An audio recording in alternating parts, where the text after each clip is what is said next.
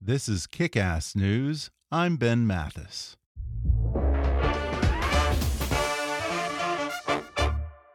Support for today's show comes from the new Amazon series Homecoming, directed by Sam Esmail, the creator of Mr. Robot.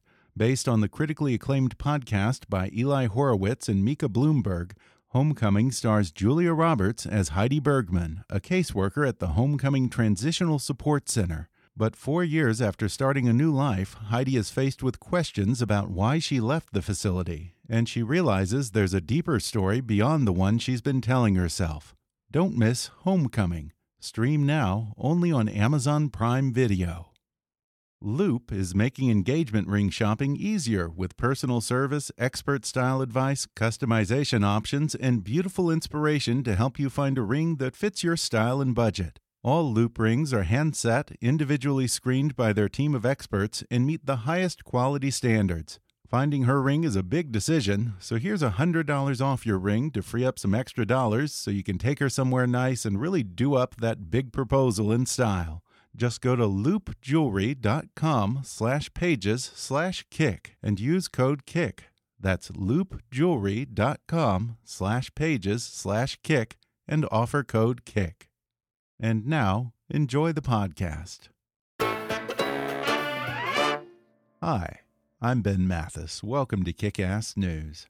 Having made over 100 films in his legendary career, Willem Dafoe is internationally respected for bringing versatility, boldness, and daring to some of the most iconic films of our time, including Oscar-nominated roles in Platoon, Shadow of the Vampire, and The Florida Project, as well as Mississippi Burning, The Last Temptation of Christ, Born on the 4th of July, Clear and Present Danger, The English Patient, Spider-Man, The Grand Budapest Hotel, and last year's Murder on the Orient Express. Now he gives what critics are calling the performance of his career as Vincent van Gogh in At Eternity's Gate, which opens in theaters Friday, November 16th.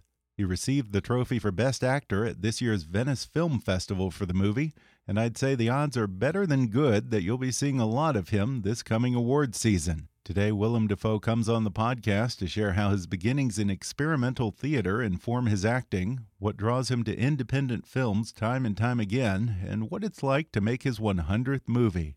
He talks about how his latest film challenges the image of Van Gogh as an unappreciated mad genius and rethinks the constructs of the traditional biopic.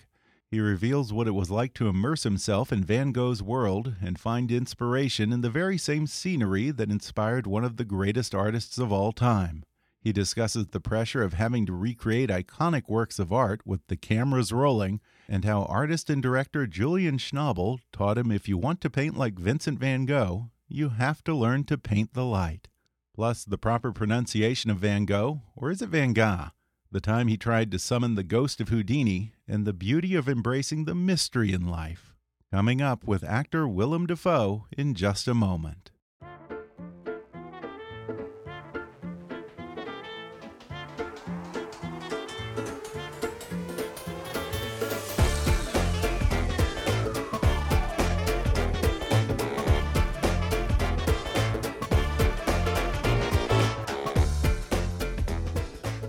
Today I'm talking with three-time Oscar-nominated actor Willem Dafoe, who gives what many are calling the performance of his career as Vincent van Gogh in a new film called At Eternity's Gate. Willem Dafoe, welcome. Thank you. Well, we were just talking before we came in here, because I have a bunch of magic posters in my office, about the fact that you're from Appleton, Wisconsin, which is the birthplace of who? Well, it's not the birthplace. Oh, okay, the hometown. He grew up there, hometown of Eric Weiss, better known as Harry Houdini. The Great Houdini. The Great Houdini. Wow. Yeah, and you were saying that at one point, I guess you guys tried to contact him with a Ouija board, right? Well, when you were a kid? When I was a kid, a friend's father was in a building that he was going to turn into a restaurant, and someone said, you know, this used to be where the family home of Harry Houdini. And we were kids, and we got out the Ouija board and said, Harry Houdini, if you're there, contact us. And it kept on going, E-W, E-W, E-W. We thought, this doesn't work. Of course, years later, we found out that his given name was Eric Weiss. Wow. And that's funny because like his whole thing was disproving mediums. And he said, if you can really come back from the other side, he told his wife, try to contact me on the anniversary of my death for 10 years. And it was this whole thing trying to contact him from the other side. And you managed to do what no one else could do. That's incredible. Growing up in Appleton, Wisconsin, was he like the biggest celebrity from there? I'm afraid there was no. another celebrity. Who's that? Senator Joe McCarthy. Oh, right. Wisconsin. Yeah. Wow. Tail Gunner Joe. Yikes. Yeah. So we had a range there. Yeah. Well, now maybe you're the best, the biggest. I mean, people forget politicians and they forget turn of the century magicians. So you might have taken things over, I think. I'm not so sure. Well, I read that you come from a big family. I think you're 7th out of 8 kids. Is that right? That's right. Wow. That is a big Wisconsin family right there. Yep. And not even Catholic.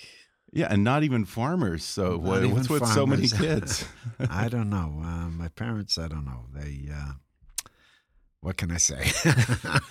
I mean, I suppose a psychologist might say, you know, with so many siblings, you must have always been trying to fight for attention. Of course, that must be why you're an actor, huh? That's fair to say. I've never thought about it too much, but that's fair to say, I think. Were you like that as a kid? Were you outgoing and trying to entertain? I think so. Yeah. I think so. You look for your place, and so I was like the prankster and the joker, I guess. Yeah. Now, your whole family, including your siblings, they're doctors and nurses. So how the hell did you end up getting into acting? It's a good question. I mean, basically, it's about, when you're young, there was a community theater in my small town, and it was a very good one, actually. And they used the physical theater of the university that was there. So it was, like a semi-professional summer theater. And I started working there and doing plays at school and that sort of thing. And, of course, it starts out just as a pleasure. And then later you keep on thinking you're going to learn to do something else or do something else for a living, but it never quite happens. And I just basically have been working as a performer ever since I was about 18. Do you still feel like you're still doing it for the pleasure? Yeah, I do actually. Really? Yeah, because it's always different, and that's pretty suspicious. And, I see it depends on the person. I see some people that I started out with that are my age and have been doing it like for 40 years like I have. And some still, like me, enjoy it and find challenges, and others, I think, just, move on. Yeah, and it seems like you don't do it necessarily for the paycheck. You seek out things that interest you, because you do probably, maybe 3 or 4 indie films for every studio movie that you do, I'd That's say. probably true. That's probably true. I think just generally I feel I find the most interesting opportunities more in the independent world. I'm happy to do studio films, and sometimes they can be very satisfying, but I live more. A lot has to do with I'm attracted to strong directors, and strong directors can't have their hands tied. And in the independent world, there's a possibility that they have final cut, and that they are they're respected and their vision is respected. Where sometimes in the studio world, not always, but most often in the studio world, it's a more corporate. They're conscious of what the aims are, and from the get-go, often there's great. They know what they have to deliver, and it's very rare, particularly for young directors, to get final cut in the studio world. And I think they need that kind of power to really exercise their vision. Yeah, so I guess it's sort of a self-selecting situation where the directors you want to work with probably aren't driven to work on studio films. I think so. It's, listen, I never have, and I still don't have absolute control over things. So it's always a combination of what's available to me and what I seek out. But I do like diversity because, as I said before, I still enjoy it because it's always different. My job is always different. There's certain things that are consistent with performing all the time. but they're pretty basic. The particulars and the life experience each time of doing something is quite different. Yeah, and you play such an interesting and quirky, diverse range of characters. When you're considering a role, what are the priorities that go into that decision? Is it the script, the director, working with certain actors, maybe the location where you're going to shoot? I think the director is very important. Mm-hmm. I think the group of people working on it's very important. Location is important because and sometimes that can be really a pleasure. Oh yeah, for instance, often the movie you just did, you're shooting in Arles, France. Yeah, what could be better? Not only Arles but also Paris, Yeah. Saint-Remy, Auvers-sur-Oise, all the places that Van Gogh was, and I like to seek those things out, not only because they help the movie, but they also give you a life experience that changes you, and you can apply the things that you learn and to what you're doing. So you feel growth and transformation as a human being, and at the end of the day, that's more important than anything, and that ultimately is what fuels your work. Yeah. Now, are you an actor who likes to watch your own movies after the fact? You know, I'm not allergic to it. I can do it, but generally, because I like to work, once I finish something, I take care of it and I care about it, and I try to, particularly if I like the movie, I try very hard to promote it and that sort of thing. But then after that, I'm on to the next thing. Yeah. And it's like, you know, as you get older, you realize what you put in to your brain is what you sit with, you know? Yeah. So, you know, when you're finished with something, the lessons learned and the pleasures will stay with you intuitively. Mm-hmm. But as far as being with it, you got to make room for other things. Yeah. So yeah. I do look, you know, if I'm going to a film festival or something and they have a retrospective, or I see, it's very rare, but if I see something on TV and, you know, I can watch for a little while and say, oh my God, and I get a flood of associations and it's fun for me, but it's not. Brings back the memories of the filming, huh? Absolutely. Yeah. But okay. I never like say, oh, let me look at so-and-so and study let me watch it. myself yeah, for an let's hour. wait. Yeah. And that's the other thing. I mean, somewhere, you got to make room for the new. Yeah. How about dailies? Do you like to look at your day's work, or do you leave it on the set usually? Usually I think, I mean, it depends with each project, and it depends on what the director wants. Mm-hmm. But normally I avoid that because, you know, the mantra is, I guess, if you like what you see, it doesn't help you. Because you feel a pressure to keep it up, and you can become self-conscious. And if you don't like what you see, it can make you insecure and put you into a fit of doubting yourself. So, you know, I try to concentrate on the doing and the reflecting and the judgment of what's going on. You know, you address yourself to that, but you try not to obsess on that. And there's other people to that can watch that. That's why you want a strong director. Yeah, I mean, I suppose if you're not a director or an editor, it's sort of an exercise in futility because there's nothing you can do about it. Well, that's the other thing, because as a performer, I mean, on some projects more than others, you're invited to collaborate in the post, or you're involved. Some you're there purely as an actor. Sometimes you're there as an actor and a filmmaker and a collaborator. It depends on the project. True. Yeah. But generally, it's, you know, where your concentration is really giving a performance that's integrated and comes from someplace. And no matter how they cut it, no matter how they light it, no matter how, whatever happens, however it gets mediated, at least you have something that's whole and connected. And you're not outside of it. You're not judging yourself. You're not second-guessing yourself. You're not thinking, oh, how this will play. You're not self-conscious. You're doing, because performing is doing. Doing, then stuff happens and you react to it. I think less about choice and conscious choices than about being open and flexible and responsive. Now, that's not to say that you just sit there and wait for inspiration to happen or things to happen to you. It's not. You go forward, and then as you go forward, you react to there's a cause and effect to things, and you react, and then before you know it, a rhythm starts to happen. Mm-hmm. And that rhythm puts you deeper and deeper into what you're trying to inhabit. Yeah. And then you start to create a relationship, and then it becomes a life. It's like a creation.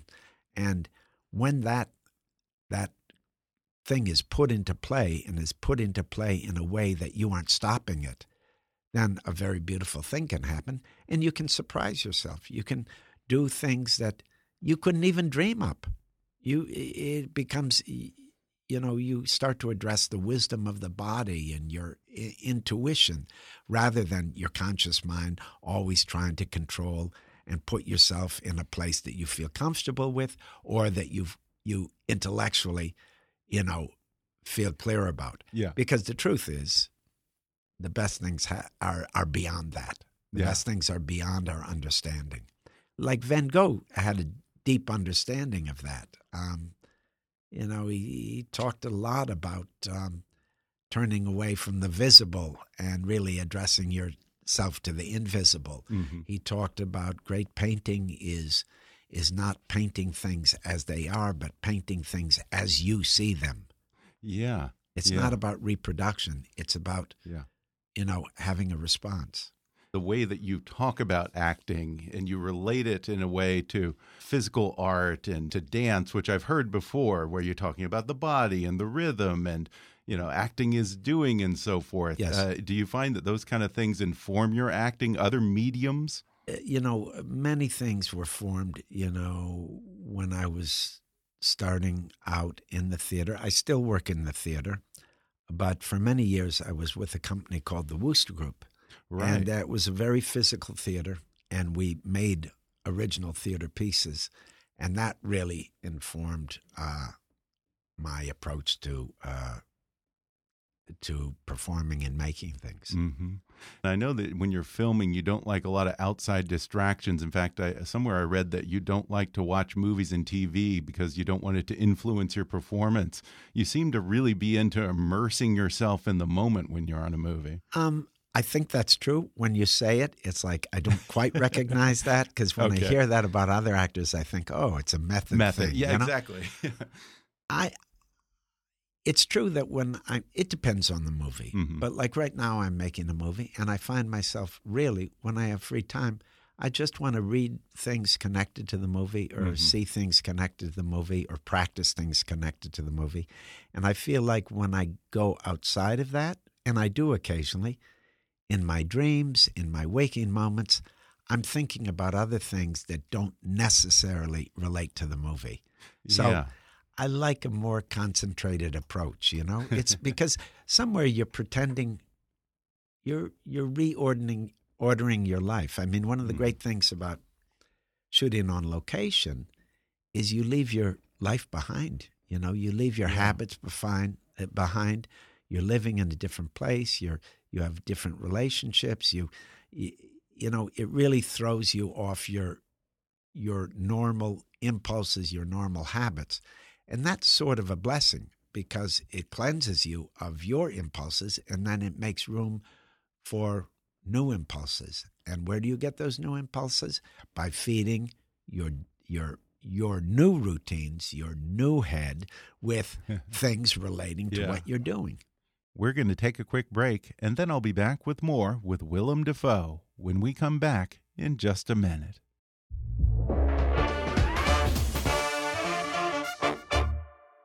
Almost every day, we hear something on the news about a cyber attack. Sometimes it's just a bunch of pranksters, but more often it's a foreign country with vast cyber resources trying to hack our power grid, our banking system, or our military's information networks. The National Security Agency plays a big part in protecting our country from cyber attacks, and you can help. The NSA is hiring technical professionals to serve on the front lines of information security. If you work in computer science, networking, programming, or electrical engineering, you can help keep your country safe. Design new hardware systems and networks, write faster, smarter programs, protect America's critical infrastructure, or help uncover what our adversaries are planning to do next. Learn more about careers at the National Security Agency today. Visit intelligencecareers.gov/NSA. That's intelligencecareers.gov/NSA. And now, back to the podcast. For someone who likes to lose himself in a character and in a project, At Eternity's Gate must have been a dream for you because, like we said, here you are living in the same place as Van Gogh and painting in Arles, France. And in some cases, you're sitting in the same spot painting the same landscapes as he painted. That's amazing. It was fantastic. And of course, the painting was very crucial because Julian is a great painter and he was very generous. The director, with me. Julian Schnabel. Right? Yeah, Schnabel, actually. Oh, Schnabel. Yeah, just to put it out there. Okay, well then since you did that, is it Van Gogh or Van Gogh? You know, what do you say? It's funny because country by country, it's very different. Yeah. Like, for example, in Italy, where I live, it's Van Gogh. Oh, interesting. They say Van Gogh. Which is more the Dutch pronunciation. The Dutch right? pronunciation is more like, and anyone that speaks Dutch out there will have a good laugh, but Van Gogh, you know, it's Okay. it has a more guttural thing. Okay. Of course, anglicized, we say Van Gogh. Yeah, You know? and there's, of course, what is it, Annie Hall, the famous scene where Woody Allen is complaining about how Diane Keaton pronounces it Van Gogh. And yeah, so, how Van pretentious Gogh. he thinks it is. Yeah, yeah. So Julian Schnabel, of course, comes from the art world. He was a painter and a big deal in the art world before becoming a director. And he still is a big deal in the art world. Yes, He must have he's had a great some good director, tips for too. you. He's made beautiful movies. Oh, yeah, yeah. Was it the Diving Bell? Bell and the Butterfly. Yeah. Also, I like Before Basquiat. Night Falls very much. Basquiat, Miral. Yeah. Yes. Did he have some tips? Because you were doing a lot of your own painting in this movie, right? Yes. I mean, usually, for the most part, you know, when you see painting in the movie, it's me painting. There's no stunt painter. Yeah, because we see your face. And you see me painting. Yeah. I mean, there's one sequence where I paint these shoes that we basically painted in real time. Wow. Which was important because you see how a series of marks become a painting. Mm-hmm. And you can see the play of colors with each other. Mm-hmm. And it looks terrible for a long time. And then you see it kind of go ka-chunk and turn into something. And that's a beautiful thing to see. Mm-hmm. And it's something that I've seen very much, a lot, watching Julian in the studio. Oh, really? Yeah.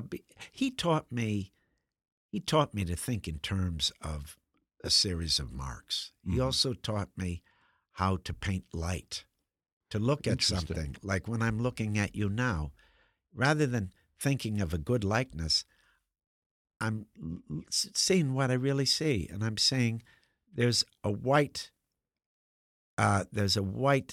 hard white line on your nose that clearly comes from the light. There's also an area over here that's really dark. It's, you know, your face does not.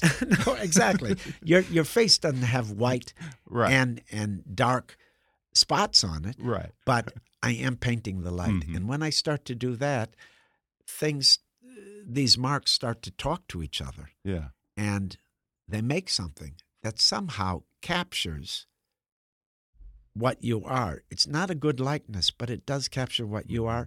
And I think it's partly because it brings in nature. It brings in something natural. It brings in something elemental. And in this case, it's light. Yeah. And he was obsessed by that. When he went down to Arles, it was to find a new light. He was tired of the grayness of Paris. He wanted to find a new light.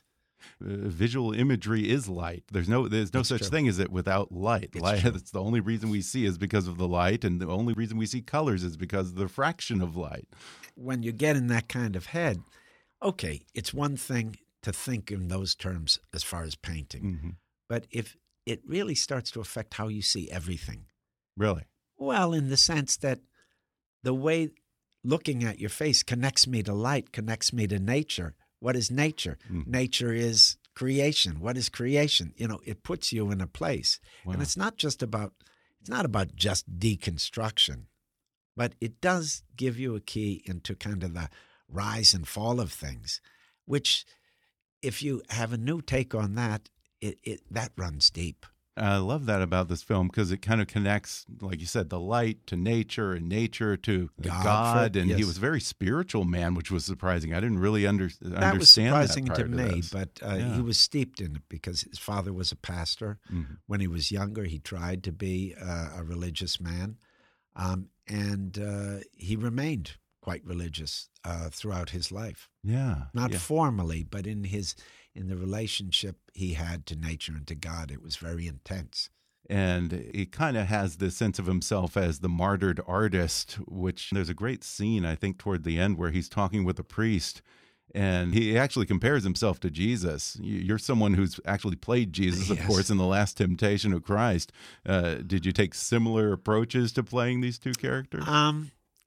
Only in the respect that I had to forget that I was playing Jesus when I was playing Jesus, and I had to forget I was playing Van Gogh when I played Van Gogh. Okay. You know, I had to concentrate on what we were doing and not think of it as an accounting of who these historical figures were.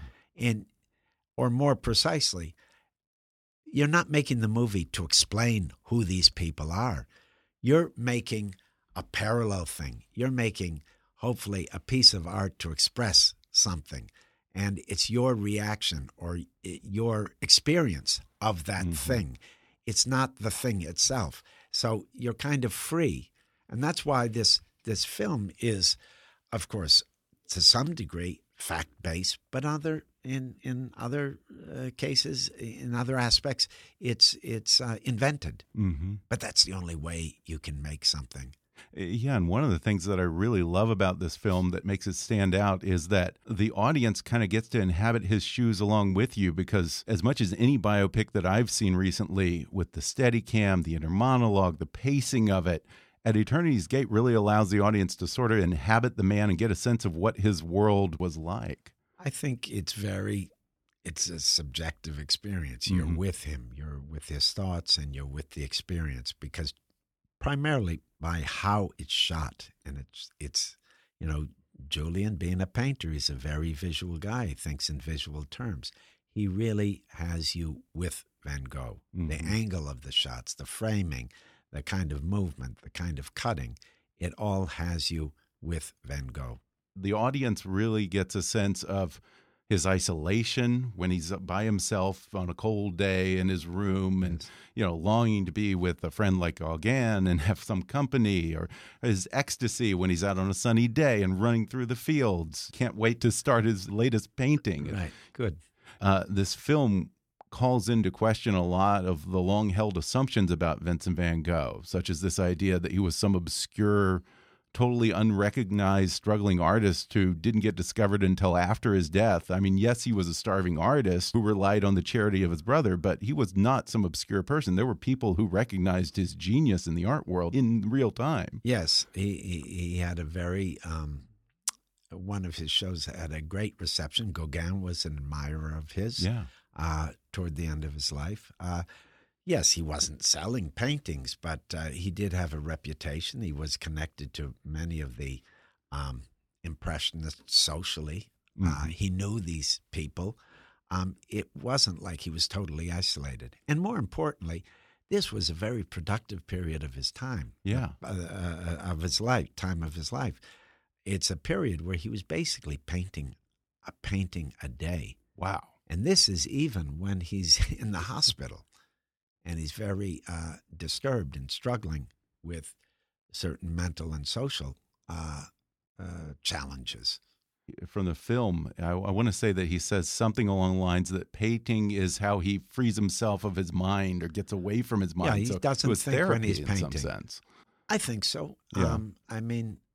But I relate to that. I think we all relate to that. We all long to be free, and we're usually free when we contact something outside of ourselves, where we're not thinking about ourselves. We aren't worrying. We're in movement. We're not thinking. We're part of the whole swirl of things. Yeah. And it's kind of jokey, but swirl is a useful word when we speak about Van Gogh, Right. because you see it quite literally in some of his paintings, Yeah. but he had a deep understanding of the swirl of things.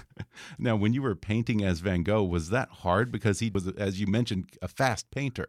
Yes. He liked to paint fast. Actually, Julian really taught me well how to use the materials and how to hold a brush, how to work the paint, how to think in terms of marks, painting light, many things. It was really a very strong experience for me. But I think of him making lots of little marks and having them talk to each other. You particularly feel that in the drawings. Some of those ink drawings that I did with the Calmus, that those little movements, the cypress tree that breaks down to just a series of swirls interconnecting, that was great. It really opened up a different part of my brain to work that way. Yeah, and I was interested to learn that a lot of those drawings that were in this notebook were lost to the world for, I think, over 100 years, right? I don't know how long, but yeah, a long, long time, and they fairly recently were discovered. That's incredible. Now, do you think Van Gogh knew that he was ahead of his time, or do you think he doubted himself? We know that he doubted himself. That's evidenced over and over again in his letters to his brother. And of course, that was a very intimate, loving relationship. He was very, very close to his brother, and his brother supported him most of his adult life, supported him financially and emotionally. He had great doubts. He had fits of doubts. Yeah, and one thing that I like about this film, again, like I said, it challenges certain assumptions, such as this idea that he was totally obscure, or what the deal was with cutting off the ear, or whether he committed suicide, or whether he was murdered. At one point, Van Gogh talks about what he likes about Shakespeare is the mystery and the ambiguity of his words. And similarly, Van Gogh is a man who you can never really truly know. You can only get a sense of the man. As an actor, do you find yourself drawn to the intangible and mysterious elements of a character? Is that where the good stuff is? Absolutely. Yeah. And you're I appreciate your selection of bringing out that moment where he says, I don't always understand all of it, but that's okay. Because he's the most mysterious writer, and he says he's attracted to mystery. Yeah. Because mystery is very close to wonder, and wonder is very close to life. Nothing can be explained away. I think particularly in our modern age, we're obsessed with function and reason, and we have to, in order to live and in order to stay alive and wake up, we have to address ourselves to the stuff that can't be explained. Yeah. And certainly in art and entertainment and in life, that's where the gold is for me. Now, do you have a favorite painting of his? I don't. No, I don't. I mean, I remember when I was a kid, a teenager, and I first went to Amsterdam and went to the Van Gogh Museum, because I was performing there with the theater company quite a bit in Holland in those days. I didn't know how to look at his paintings. Yeah, I don't think. And I remember I always got a big kick out of the skeleton smoking a cigarette. Okay. When I was young. Now that's a minor work to me now. Yeah. I don't know. Of course, I like his later work, and. Now I have a huge relationship to the shoes because I practiced painting those shoes so much. Yeah. I was going to say, is there one that you liked painting And better? It was probably the scariest part because there was a real tangible sense of success or failure. While I had Julian helping me and he was coaching me through it, it was difficult because we were basically painting it in real time. Yeah. And so the camera... we didn't want to cut out of it because the painting ceased to be interesting or ceased to function. But I think it sort of does function. And one thing that's beautiful in the film, even though it was painted in real time, we do cut away from it. But still, even with cutting away, not to cover it not being painted, in real time, but more for rhythm. you still get the sense how a series of marks can turn and how colors can talk to each other and make something. Yeah. It's not a representation, but really captures the essence of something. Now, when you were painting the shoes and in other moments when you're painting in the film, did you find that you were trying to please Julian Schnabel, the director, or Julian Schnabel, the artist, more? Both. Both. I must admit, he was very generous with me, and I didn't want to disappoint him. And he became, no, it was very important because he was my guide and he was my teacher. So it's like when you're dedicated to a teacher, you want to do well.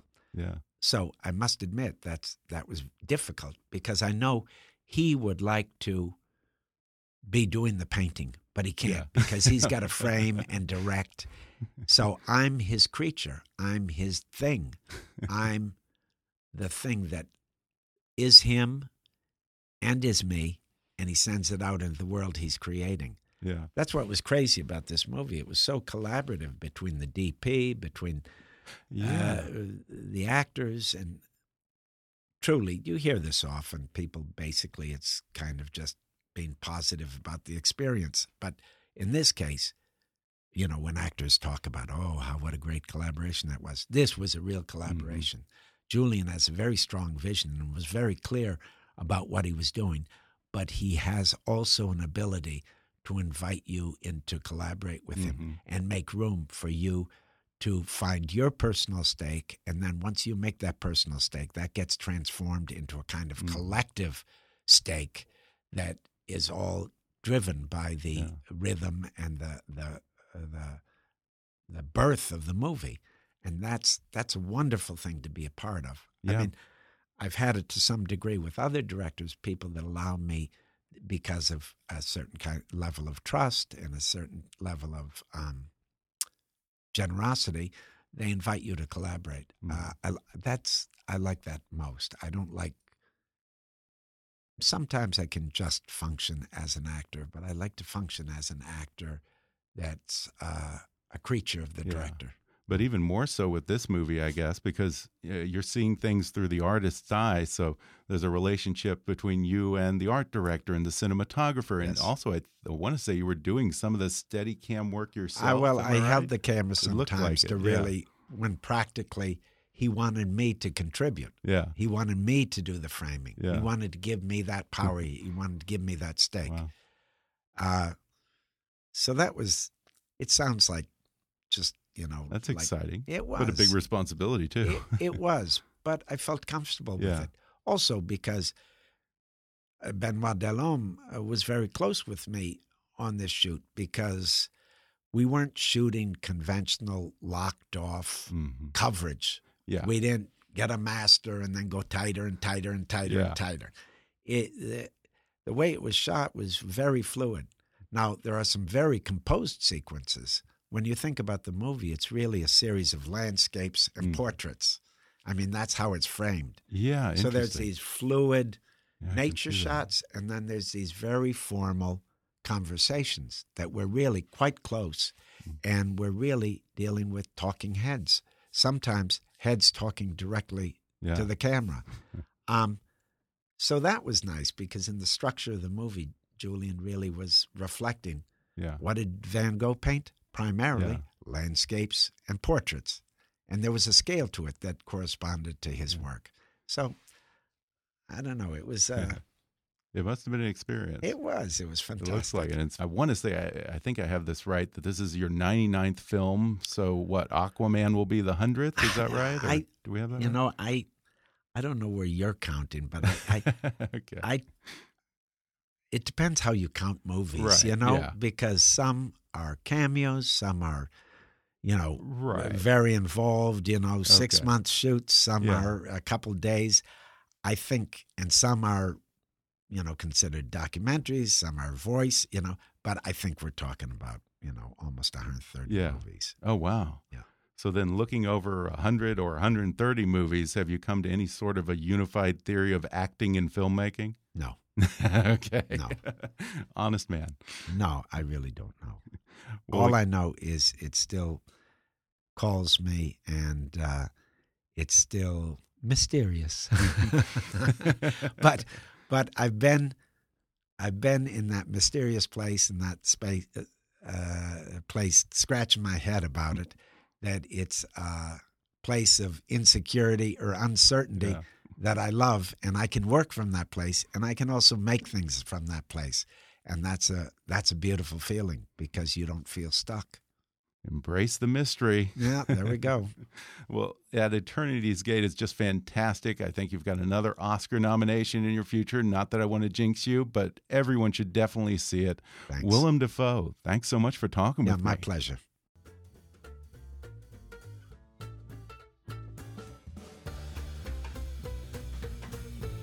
Thanks again to Willem Dafoe for joining me on the podcast. See his terrific Oscar-worthy performance as Vincent van Gogh in At Eternity's Gate in theaters beginning Friday, November 16th.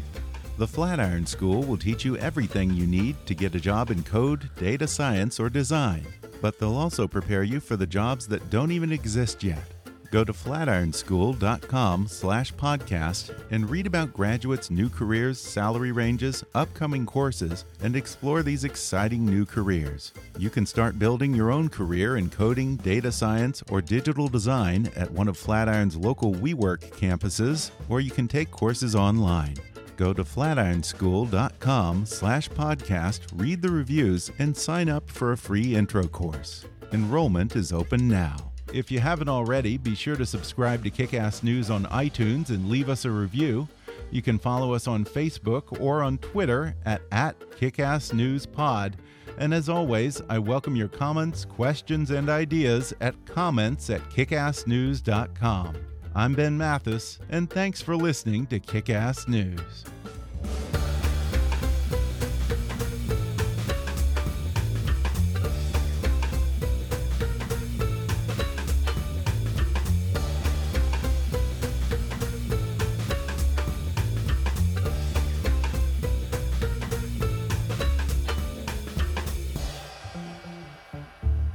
Kick-Ass News is a trademark of Mathis Entertainment, Inc.